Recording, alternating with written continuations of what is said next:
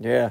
Today's daf is Yud Tet in Shekalim. We got to the end of the previous perek, which is on Yud Tet Amud Alf, where the new perek begins. It's like 6 or 7 lines from the top, but it's a new perek, as we said, Hadran Alach Perek Yud Yom Shofar yesterday. So now we have Halacha Aleph of the new perek.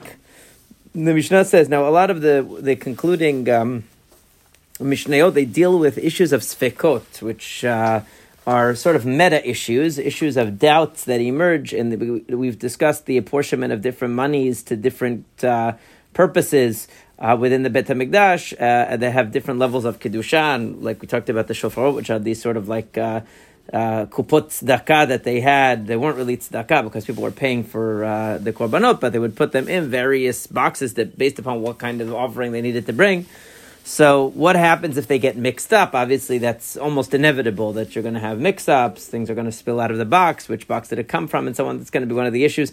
And then on that theme, the Mishnayot are going to develop, other cases of similar kinds of potential mix-ups you can have. We've seen this before in other contexts, but some of the ideas here are new.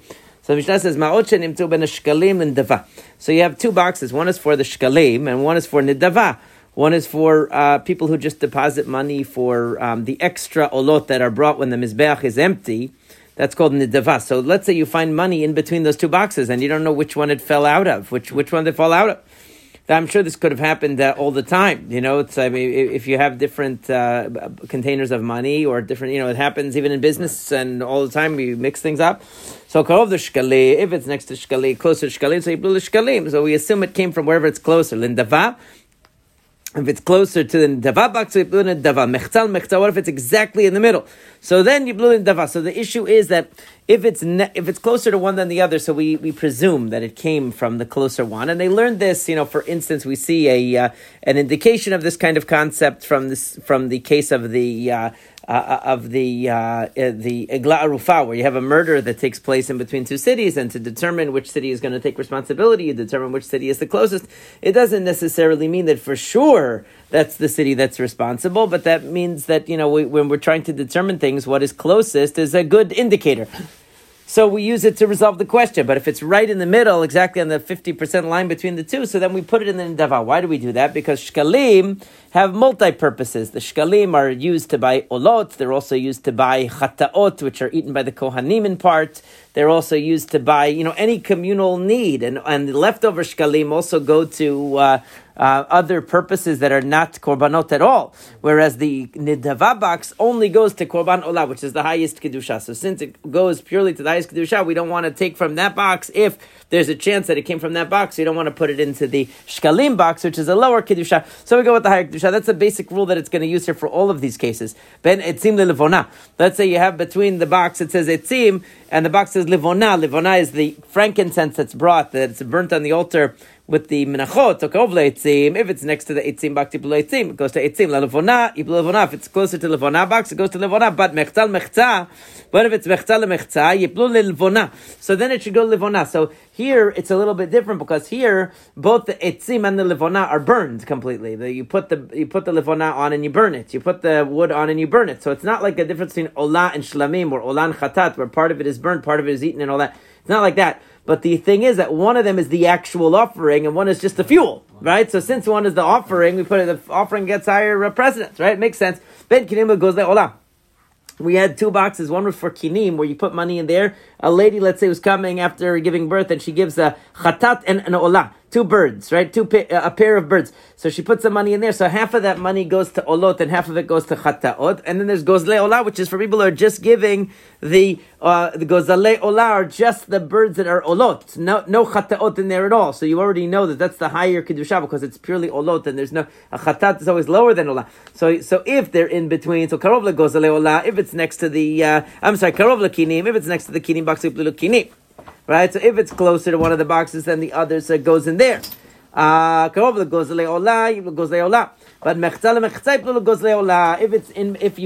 it's precisely in the center, so then it's going to go to the olah because olot are higher. It's a higher kedusha. We're going to give it the I don't want to say the benefit of the doubt, so to speak, but in other words, a chatat is a chatat of is eaten by the kohanim. None of the flesh of the chatat of goes on the altar at all. Only the blood goes. So it's really a big distinction. So therefore, if there's money that's exactly half and half between the olah, between the kinim box that has a mixture of olah and chatat, and between the box that is for olot only, so we are going to put it into the one that's purely for olot.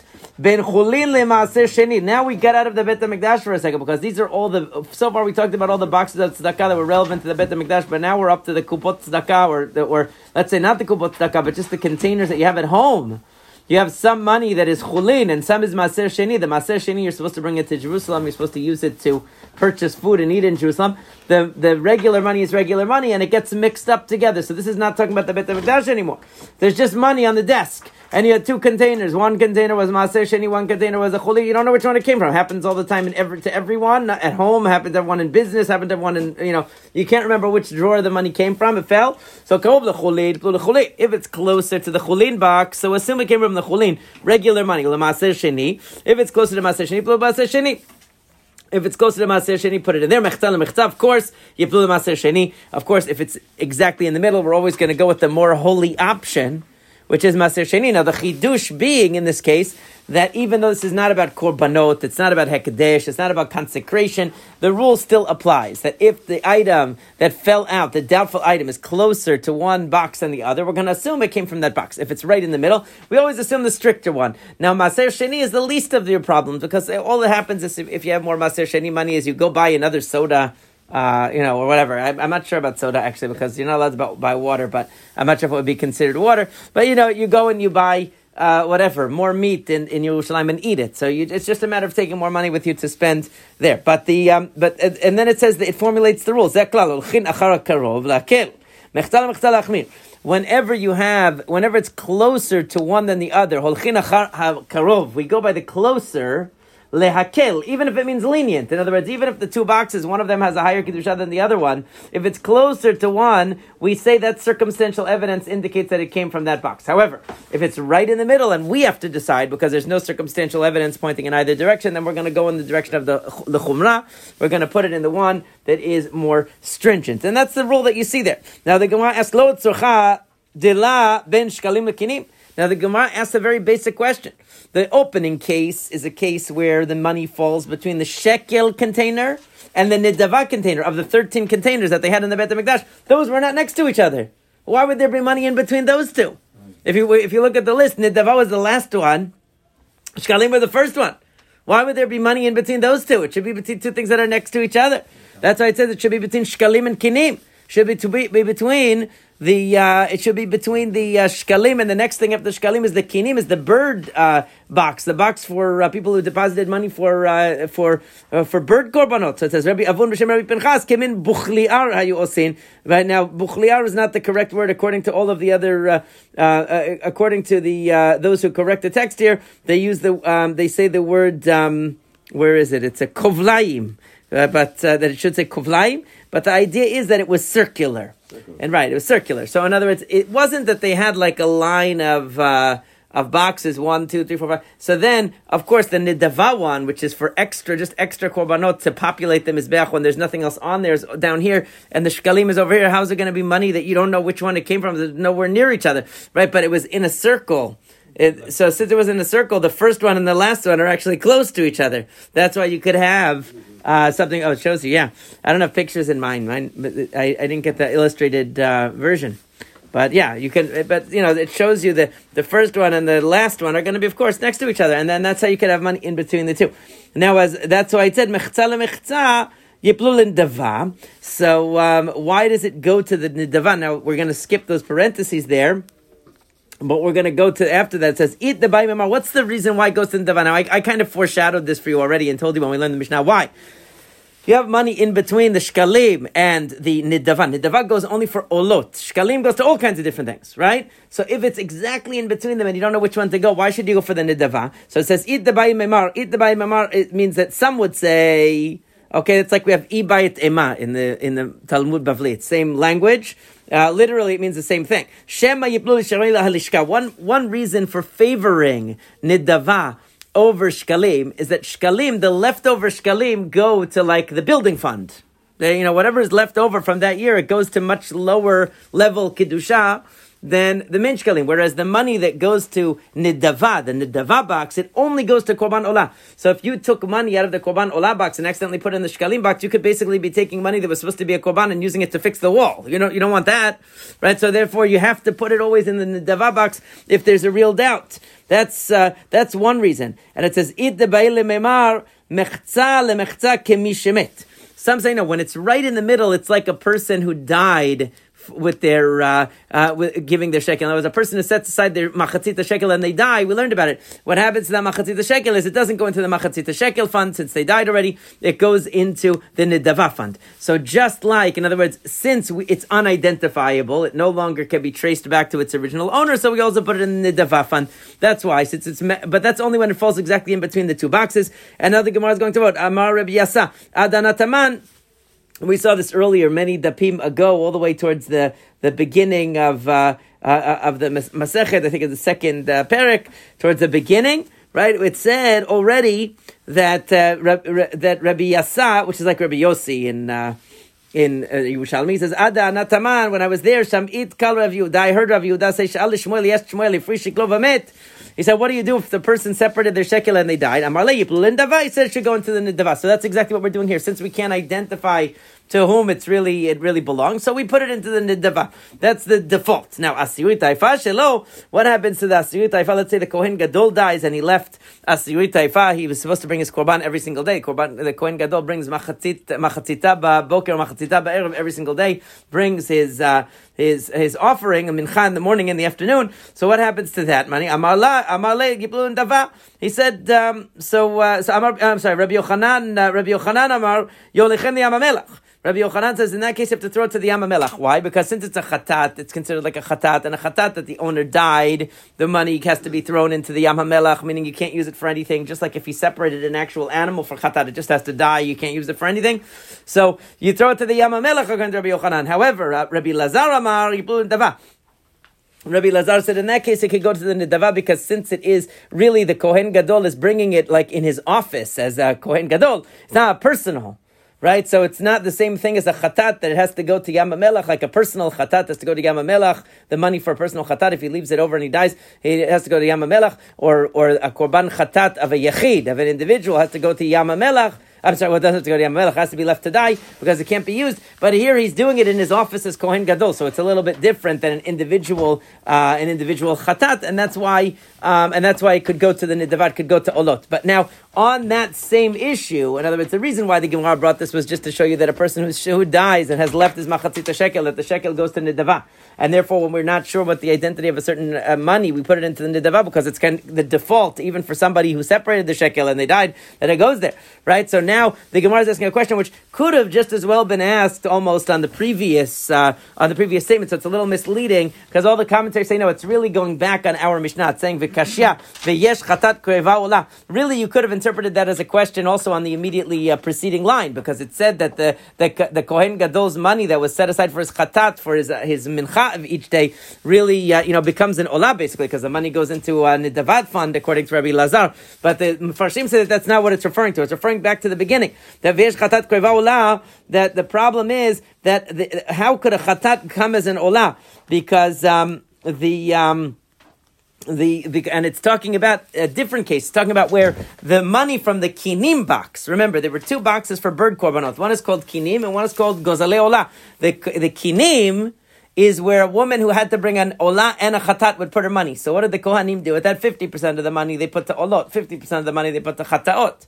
Okay, if somebody put it in gozalei olah, that means I'm just bringing olot. I'm not bringing any chataot. So what happens if the money in between the two? If we put it into now we said that what we have to do in that case is we have to put it in the olah box because since the chatat box, if it went from the olah box to the chatat box, you're lowering it because chatat is lower than olah because the kohanim eat from the chatat, so it can't go that direction. It has to go in the direction from chatat to olah. It has to go up. But the question is, can you have a chatat that becomes an olah? Chizkiah b'shem Rabbi Shimon ben Lakish Tanai bedinu ala motarot sheikrovu olot, right? That there's a general condition that leftovers of chatat and asham money, and we saw this actually, this was done by Yehoyada, Kohen HaGadol, this was even mentioned in Sefer Melachim, that one of the things that he instituted was, or that he taught was, whether it was a Torah Sheba'al Peh, or it was here it says Tanai Bedin, that it was something that the Chachamim instituted in his time, that that any leftover money from an asham or chatat,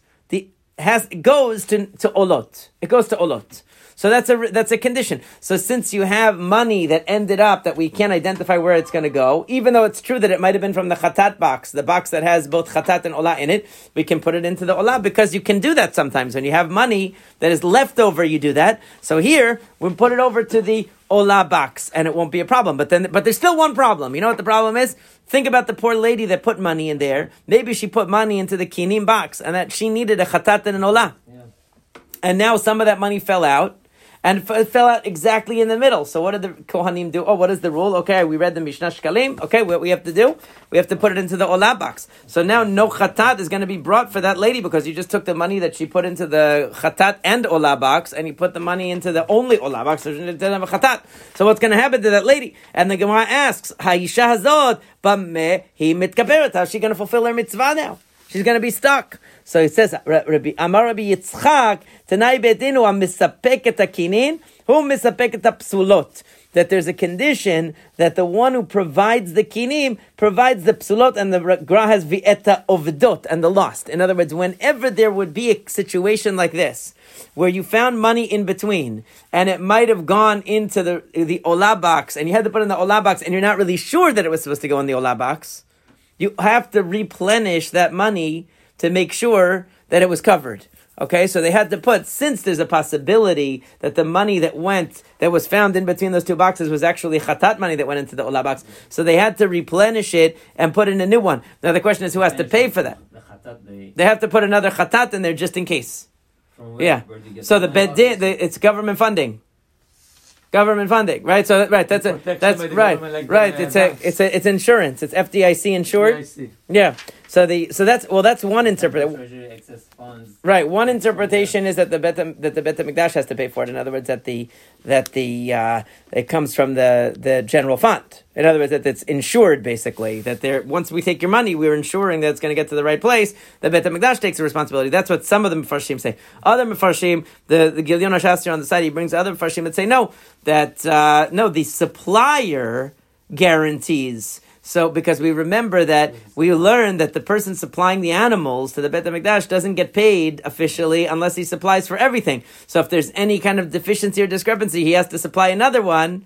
So he's going to have to supply on his own bill, and they're going to have to call him up and say, hey, Bob, we just had a mix-up, we messed up, sorry. We need another chatat from you, and you have to do it free of charge because it's guaranteed. He's going to have to bring it, and they're going to have to bring a safek chatat, extra safek chatat, just to be sure that if that was a chatat of some lady, that it would be covered. Because if it was an olah, that's fine. You got two olot. But if it was a chatat, they would have to do. So they would have to back up that. And if it was more, in other words, if there was more, depending on the amount of money that there was involved, I guess if it was more money, then they would have to figure that it was more, more chataot. Depending on how it was, they had the safek that maybe chatat money became olah. They have to cover for it. So the question of whether the supplier is responsible for ensuring that, or whether the Bet HaMikdash is responsible, is a disagreement. But the idea is that the person won't have to worry.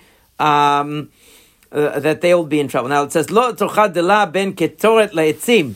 Now it says here ben ketot leitzim, but really it should be ben kinim leitzim, and also lilvona lezahav lakaporet. In other words, you have and the way the Gra has the text is ben kinim leitzim ben levona lezahav lakaporet, meaning that. Why did the Mishnah only use these examples? There are many examples that you could have brought where money could be lost in between two boxes. Why did it only use the case of the in between the two ends, the shkalim and the nedava, or between the etzim and the levona, the wood and the levona? What about other cases? What about the kinim and the etzim? What about there's all kinds of different things that could get mixed up that are next to each other. Why do you only give these examples? It says because v'tnita b'sofa. In other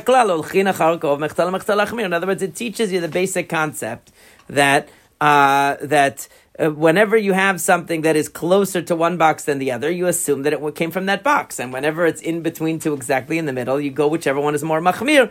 And that was necessary to teach you with a couple of examples. But it didn't have to teach you every single example. Okay? And in other words, the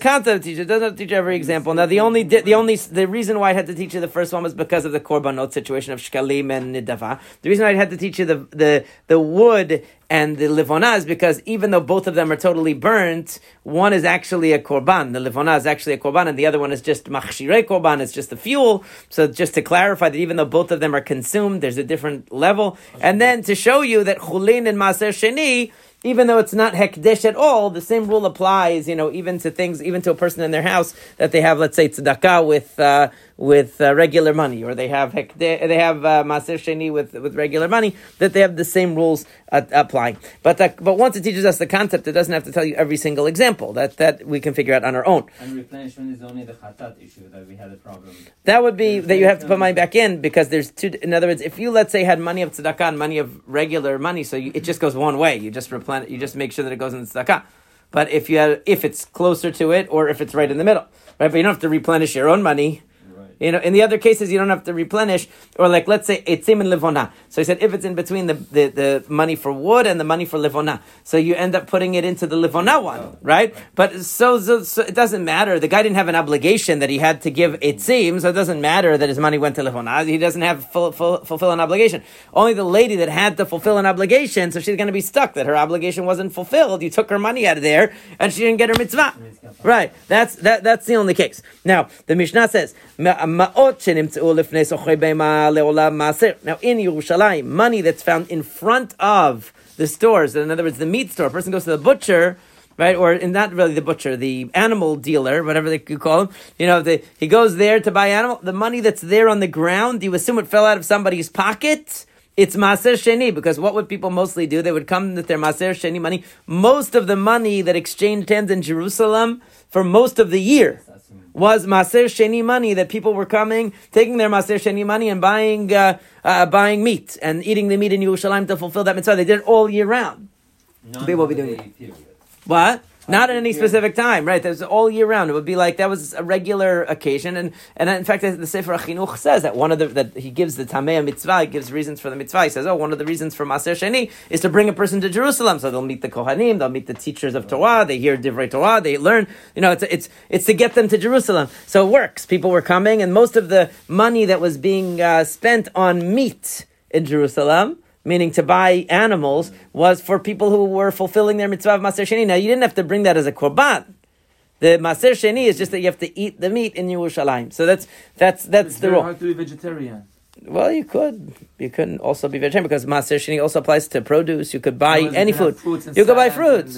You can buy fruits. It says you can buy wine, fruits. That you're not going to on the Chagim. You have one kazayit. It's okay. It's not going to. Even the biggest vegan, it's not going to kill them to eat one kazayit of meat. Maybe I don't think. But anyway, right? So Maaser. If you find money on Har HaBayit, it's chulin. That's not going to be considered maaser because the person's, the money that falls there probably fell some other time from somebody else's pocket. It's not necessarily their maaser sheni money. It's just that they had change in their pocket, fell out. Right. They're not going to take it to Har HaBayit, the maaser sheni. It just means that some money fell out of their pocket. It was some random money. Not every, So you assume it's chulin. If you find money in Jerusalem, we're going by rov. We're going by rov. Now, Yerushalayim b'shar kol yemot hashana chulin. The rest of the year in Yerushalayim, any money that you find, not in front of Sochrei Behema, meaning not in front of the place where you buy animals, just you find money on the street. You don't assume it's Maaser Sheni because they clean the streets all the time, it says. Since they clean the streets all the time, so it's always new money that's coming, and it's regel kol maaser. But in the times of the regel, everything you find, in other words, at the times of the holiday when people are coming, so most of the money, even in the street, is going to be maaser sheni because people are coming in and they bring all their maaser sheni from that year for their one trip to Yerushalayim of the year, or one of 3 trips. So at that time, even the money in the street is going to be. So the point is that in the rest of the year, money in front of the animal sellers is going to be considered Maaser Sheni, because we assume a person brought it for that purpose, for that mitzvah. Money found in the street is not going to be. But during the times of the holiday, even the money found in the street, we assume most people's money that's on them, that they're walking around Jerusalem, is probably Maaser Sheni. Okay? Now, Basar Shenimtza Bazara, let's say they find meat in the courtyard of the Beit HaMikdash. They know it must be some kind of a korban, but nobody knows what it is. Obviously, these people are not doing their job very well, but that's another story.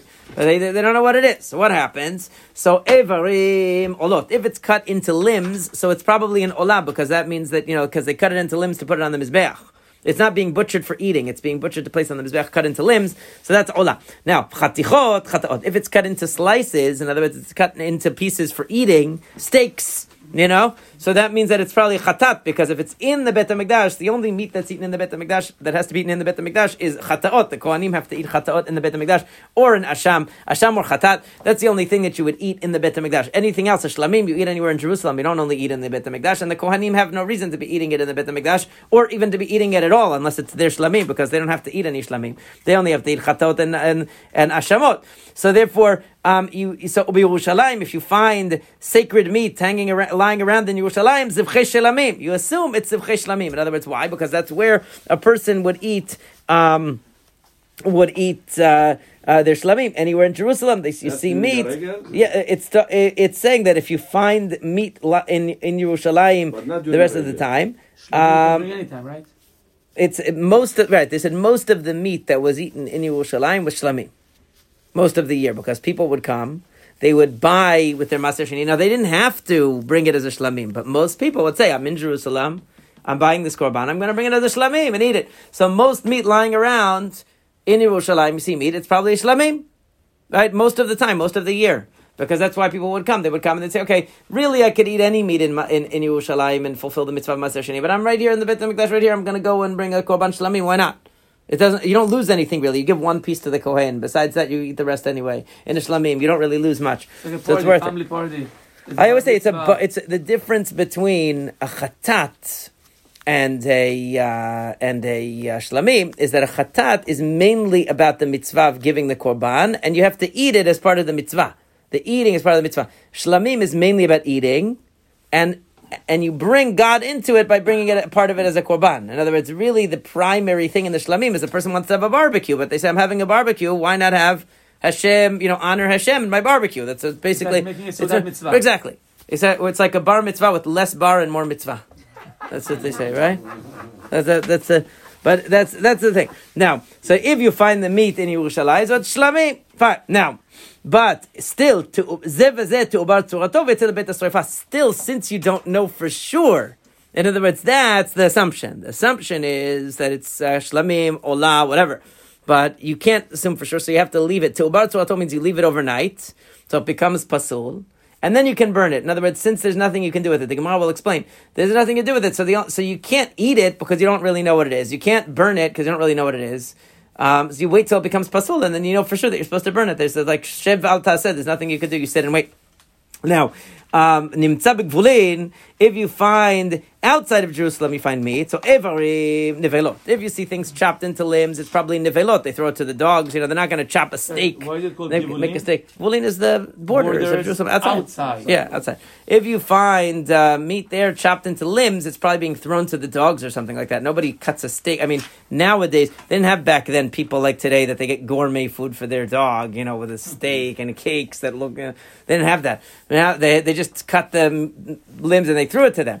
Now we have a different story, maybe different. The people they go to these bakeries for dogs. You see this dog bakery. It's I don't know, understand it. But dog food is great C meat. Taco Bell is great D meat. Yeah, I'm not surprised. Yeah. So but anyway, there's no concept of hefker in Jerusalem. If you found well, it's going to talk about that. It's going to talk about hefker. It's going to talk about that. Yeah, didn't talk about that yet. Right now, it's just talking about the identity in terms of prohibitions and things like that. So now it says, if you find outside of Jerusalem chopped up meat, it's not a korban olah, obviously. It's probably being thrown to the dogs. Opposite. Chatichot mutarot. If you see chopped up meat, it's in a steak form. So then it's probably kosher. Now, again, they're assuming that this is in a Jewish neighborhood. Everything is kosher. They're not assuming that it's, that it's a mixed neighborhood. Now, turning to Amud Bet, ubeshat regel, shabasar merubeh, av evarim mutarot. and in the time of the holiday where there's a lot of meat going around, okay, so then even chopped up evarim, even chopped up limbs, you can assume are probably kosher also, because since there's so much meat, not everyone's slicing it into steaks. They're roasting it, they're cutting pieces, making, barbecues and things like that. They're not necessarily being, as dainty as they would normally be with their steak and slicing it and all that. So then during the regel, when there's so much meat going around, everything is probably a barbecue and, it's cut that way. Now that's talking about assumptions. Now the Gemara says, Lo tzorcha de la Har Habayit kodesh. So it says, why don't we assume that the money on Har Habayit is holy? Like we're assuming that money that you find in Yerushalayim on the ground is holy. It's a Maser Sheni money, probably. So why don't you assume that about Har Habayit money? So Rabbi Chia, B'Shem Rabbi Yochanan, Chazaka she'ena kohen motzi min halishka ma'ot ad shu mechalalan ala beima. The concern of finding money on Har Habayit is not that an individual civilian will bring money on Har Habayit, because you're not supposed to carry your money on Har Habayit anyway. The person who goes on Har Habayit is not supposed to bring their money. You're not supposed to bring your money bag, your shoes. You're not supposed to bring that. So therefore, we're not worried that the average visitor has a money bag. We're worried that money from the Beit HaMikdash. They're saying, why don't you assume that money from the Beit HaMikdash fell and ended up outside on the Har Habayit somehow, by accident? That makes sense. So it says, no, because the Kohen will not ever let any money leave the precincts of the Beit HaMikdash until he deconsecrates it. Meaning, it's a concept of like Kohanim Zrizim. They're not just going to let the money fall out. They would never let the money go out while it's still in a state of Kedusha. So therefore, we don't worry that the money on Har Habayit is holy money. Now, Basar Shenimtza. Now we're going to get into, so first of all, this case of the person who finds a korban. We said, you find a korban, you can make an educated guess as to what kind of a korban it is. Is it an olah, if it's cut up a certain way, if it's a chatat, if it's cut up a certain way, it's a shlamim, if it's located in a certain place. But in all these cases, we leave it over till it would become pasul and then burn it, because we don't really know what it is, so we can't act on that. Now the Gemara says here, Rabbi Lazar b'Shem Rabbi Hoshaya, that he says, now according to the Gemara, what it should say is, Hesech hada'at pasul, v'ta'un ibur tzura. That if a person, hesach hadat means that a person gets distracted. Okay, he gets distracted from something that he's not focusing on it. You see from that it makes a korban pasul if they're not paying attention to it. We've learned about this before. Now, the question is, there are two possibilities what distraction does to a korban. One is, and we actually learned about it when we learned in Seder Kodashim. One possibility is that the mere fact that you were not paying attention automatically disqualifies the korban 100%, and it's pasul immediately. It's an intrinsically pasul. The other possibility is no. It's not that simply getting distracted makes it pasul. It's that when you were distracted, maybe something happened, right? Maybe it became tamei, maybe something this, and you weren't paying attention, so you can't really guarantee that it was done properly. So therefore, you have to be concerned. So he's saying, you see from this that distraction makes the korban pasul, but you have to wait overnight. Meaning, since you're not sure anything really happened, that would be the difference. In other words, if being distracted in and of itself disqualifies the korban, you don't have to wait. Burn it right away. It became disqualified. You weren't paying attention. But if you have to wait overnight, that means that it's not that it became automatically disqualified from your distraction.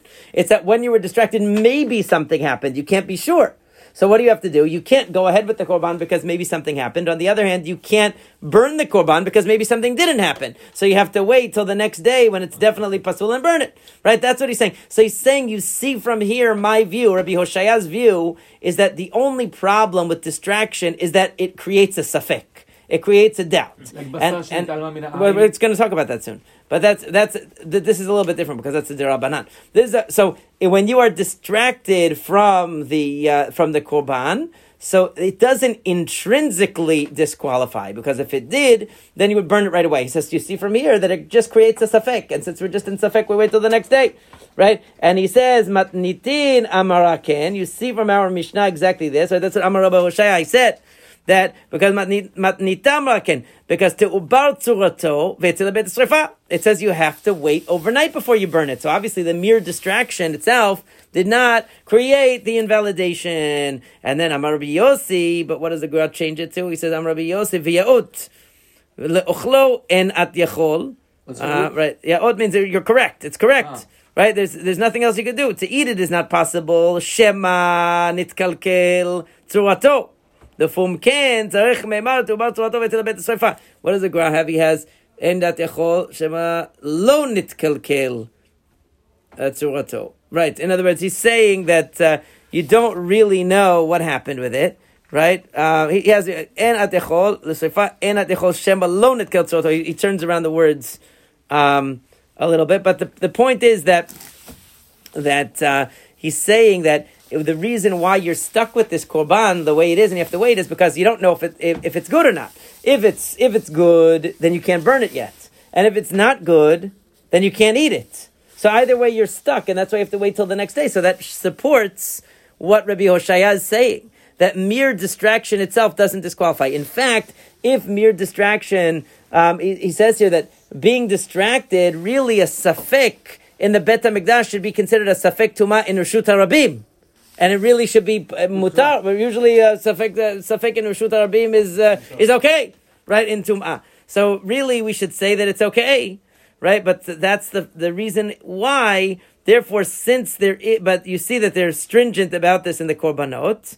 And since we're stringent about this in the korbanot, we require at least a waiting overnight until the next day. But that shows you that distraction itself did not disqualify. That's what he wanted to show us. Now, Nimtza B'Gvulin, you find meat outside. So Rabbi Crispa, B'Shem, Rabbi Yosef, Rabbi Chanina, Evarim Nevelot, Lokin Aleim Shum Nevela. If you find Evarim, if you find meat chopped up into limbs, what did it say? It said it's Nevela. He says it doesn't mean it's a Safek Nevela. It means it's a definite Nevela. And you'll get makot for it. How could you say that? Matnita moraken. And that's what the Mishnah says. Because evrei nevelot v'chatichot mutarot. Because we said that the limbs are nevela. We said that the sliced meat is kasher. Right? Chatichot mutarot lo mamash. Now when it says chatichot mutarot, it means you could actually eat those steaks. So also it means when it says it's nevela, it means it's literally nevela. In other words, this assumption, this chazakah, is defining the reality. We're saying that we actually assume. It's not like before where we say, well, if you find the olah, you could assume, if you find it cut a certain way, assume it's an olah. If you find it cut a certain way, assume it's a chatat. But in any case, leave it over to be destroyed. Right? So here he's not saying that. He's saying, no, here it means literally, if you find sliced steaks, eat it. If you find chopped up limbs, it's nevela. And if a person eats it, they could get makot for that. Meaning he's saying it's a definite in this case. Rabbi Crispa, B'Shem Rabbi Yosef, Rabbi Chanina. It can never be definite, what do you mean? It's saying halakha defines as definite. Just like rov, what do you mean? Give somebody makot when you're not sure? He's saying you're not. He's saying it's saying we're assuming that it's true. Just like what do you mean? What do you mean? Chazakah. We do chiyuv mitan chazakah. How do you know a person is somebody's son? How do you know? Right? It says a woman shows up and says, "This is my son," and then marries him. You don't know that it's her son. She marries her own son, and then you're going to say chayav mitah. How could you do it? You don't know that she's really chazakah. How do you know? A guy punches his dad and makes a wound. It's chayav mitah. How do you know it's really his dad? Chazakah. Right? We say kol biot, acharabal. We assume the husband of the mother is the father of the child. They didn't have DNA, right? So we do it chazakah. We say assume the son could go, no, it's not really my father. That's why I punched him. He's not really my father. I hate him. Nope. We say chazakah. He's definitely his father, even though it's chiyuv mitah. So same thing. He's saying chazakah it's nevela. We'll give him a makot. Now he says Rabbi Crispa says V'Shem Rabbi Yossi, Rabbi Chanina imayu. Machruzot mutarot. If they are like linked together, then for sure we're going to say that they are permitted. In other words, even the limbs, you wouldn't go and like make like a chain of sausages for the dog, right? So they put it on a string and all that. Okay. So it shows. I'm not talking about today. Back then when they were more normal. Now there used to be a bakery for dogs. I walked by. I said, I didn't know it was for dogs. I looked from the window. I said, wow, everything looks so good in there. And then I look, it's for dogs. Make Joseph. Yeah, it was strange. Anyway, so now it says like this, and we've learned about this before about the teisha chanuyot, right? So teisha chanuyot machot b'san nevela. You have 9 stores that they sell non-kosher. V'achat mocher b'sar shchuta. One of them sells kosher, and chalfu lo, right? So choshesh. So if he gets mixed up, he has to be worried, obviously, that it came from the nevela. If he finds meat randomly on the street, then he goes by the majority. So in that case, obviously the majority is non-kosher, so he's going to be stuck. Now, so again, here is more of the chidush. This is what we call the idea of kavua. We learned about it in Chulin. It's a very difficult concept to understand of kavua, right? Right. That we always treat when there are stores involved. There's kavua, even though the majority is kosher, we still say it's like 50-50, right? If you found out, so the irony is, if you found this piece of meat in the middle of the street, wrapped in a nice, that paper that the butcher puts, right? You found it in the middle of the street. You could say, well, 9 out of 10 of the stores are kosher, so I'm sure it went kosher, and you could go home and make the steak, no problem. But if you can't remember which store you went into, you might have gone, so then even though 9 out of the 10 are kosher, that's called kavua. Since there's isur kavua, there's a fixed place that is asur, has the isur in it, so therefore it's kemechtzal mechtzal. We don't say that we go by the rov, because you selected out one store. You just don't know if that store was A or B, kosher or non-kosher. So it's a 50-50 chance that it's kosher or non-kosher. Not like a piece of meat where you're taking the entire system of all 10 stores into account and saying the majority rules. So it's an A-B question about the place that you went in. Which one did you go in? So therefore, it's not. That's called kavod. We learned about it before. It's a complicated idea, but that's the halacha here in the Yerushalmi. And if you find a non-Jew carrying meat, it's the same as finding it in the street. In other words, if you don't know which store he went into, and it could have been any of them, right? 9 of them are kosher, 1 is non-kosher. It's good. Platia means? Platia is like a plaza. Plaza. Yeah. I mean, you send your kid to buy meat from one. You don't know which one he went to. Doesn't know. Right. So that would be different because that's a Jew. But he was talking about a non-Jew because for a non-Jew, where he bought the meat didn't become significant until you wanted it. Right? So the safek happened, the meat was already outside of the store. So it's different when the safek happened. Right, that's all. But it's not considered necessarily parish when your own child did it because it's a Jew. Now, Rabbi Lazar, it's kosher. When? It will be kosher because if 9 out of the 10 stores are kosher, even though the non-Jew is holding it. Yeah, Rabbi Lazar ber Rabbi Chagai hava mismach le Rabbi Mana. One time, Rabbi Lazar was leaning on Rabbi Mana. Chamal echad armai maktam min susei umapik lebar hisag. A non-Jew cutting a piece off of his horse and going out to sell the horse meat in this, in the middle of the street. So Amar Le Hade Amar Yochanan Nimtza Biyad Nochik Nimtza Plata. How could you say that you could, if you find a non-Jew carrying meat, that you assume it came from the store? Maybe he chopped it off of his horse. I mean, look at what they do. So how could you rely on it? Amar Le Ken Amar Biyosi. And the word Rabbi should not be there. Vehen shira'u oto yotze mimikulin shel Yisrael. It only works if you saw him coming out of a store. In other words, if you saw him coming out of a Jewish butcher, you can assume that meat was the kosher. They didn't give him the non-kosher because most of the meat is kosher in the neighborhood. But if you didn't see him coming out of one of the stores, you don't know where he got it from. He could have gotten it from his own horse.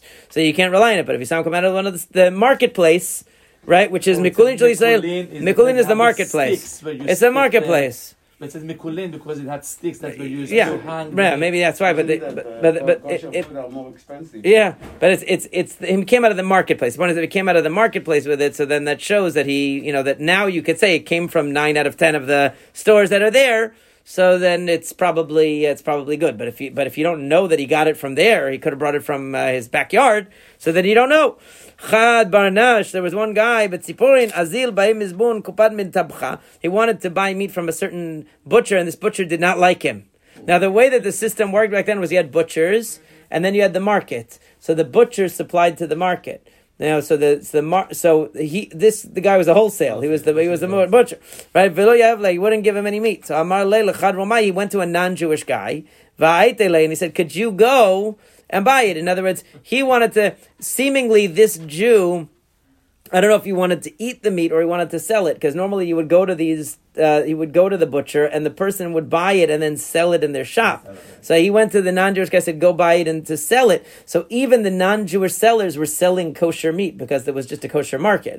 That was the market, right? So he sent this non-Jew. The non-Jew said, "Hi, I have a store, whatever. I would like to get some meat." And secretly, the Jew wanted it, so he's going to get it from him. Now, Amar le lo nasbit al korche. So then he went back to the butcher and said, "Hi, you don't even realize I tricked you. I bought the meat from you, and you thought that you were not going to give me the meat." And Amar le velav basar denevelayavit leha. Well, I gave him non-kosher meat, so too bad for you. I was wise to it, and I gave him non-kosher meat, Because it was not right? Because it wasn't Jewish, or because I knew that it was a trick, whatever, right? Rabbi Yirmiyah b'shem Rabbi Chanina maseh ba lefnei Rabbi. He said that the story came in front of Rabbi. V'amar lo kulam minei mesar mikulid tzipporin. That one guy cannot prohibit the entire marketplace of. For everybody. In other words, normally the way that it would work was if there was one nevela that came out, they would have to announce it, tell everyone there was a nevela, make sure that they locate it, identify it. Otherwise, the system won't work, that they're relying that the source of meat is kosher. Says this one guy who has an agenda or whatever, he cannot go and say that all the meat now is non-kosher, and now everyone has to worry that maybe there was non-kosher meat being brought into the system, especially in this case. First of all, he's just testifying on his own, and he has an agenda, he has a axe to grind against the guy. We can't take his word to make all of it, to declare everything non-kosher.